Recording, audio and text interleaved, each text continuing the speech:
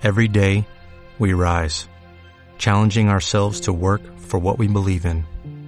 At U.S. Border Patrol, protecting our borders is more than a job. It's a calling. Agents answer the call, working together to keep our country and communities safe. If you're ready for a new mission, join U.S. Border Patrol and go beyond. Learn more at cbp.gov/careers.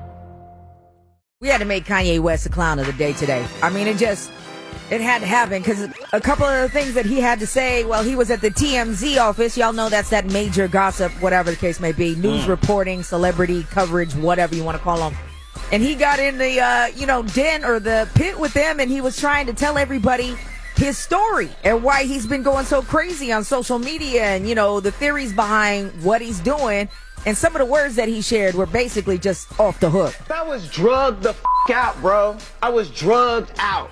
I was on opioids, and I was addicted to opioids. 2 days I got off of opioids. I'm in the hospital. Hey, everyone listen to this, please. I had plastic surgery because I was trying to look good for y'all. I got liposuction because I didn't want y'all to call me fat like y'all called Rob at the wedding and made him fly home before me and Kim got married. I didn't want y'all to call me fat, so I got liposuction, right? And they gave me opioids. When I left the hospital, how many pills you think I was given? How many? 7.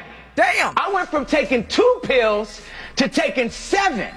So the reason why I dropped those tweets and everything, because I was drugged the out, bro. Damn.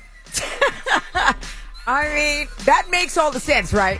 But a lot of people, their big qualm right now is the fact that he's running around talking about, you know what I'm saying, he loves Trump and the slavery comments he made while he was at TMZ, DC. Absolutely out of pocket. I do want to say this, though. I don't know why he had to throw Rob under the bus. That was kind of rude. But, they did ask him. They said, yo, what's going on? We seen you wearing this Make America Great Again hat and supporting Trump.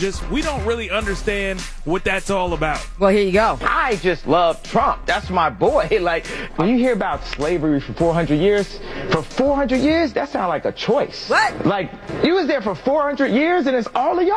It's like we're mentally in prison. I like the word prison because slavery goes too direct to the idea of blacks. So prison is something that unites us as one race. One thing I've always, held true, you can't call a situation if you weren't there to live through it. Man. You're going to say that slavery was a choice and they wanted to be there, you know what I'm saying, in shackles, being raped and, beaten and made to do whatever the hell white folks wanted them to do? You just had all the black community turn their back to you, bro. I'm going to tell you something. Somebody need to do, somebody auntie or grandma need to go ahead and grab Kanye and sit him down and make him watch Roots. That's what we used to have to do every year. You watch the whole Roots just so you can understand, Brett. You wasn't there. You have no context for it. You're rich. You can't talk about stuff like that. Well, not even that. Just hand him a copy of Carter G. Woodson's The Miseducation of the Negro. That Kanye, you tripping, brother. I don't know where your head is at, but damn it, you done almost lost all of the black folks. On opioids over there in his Calabasas mansion with Kim. Throw the whole Kanye away. You know what I'm saying? But you know what? I was drugged the out, bro.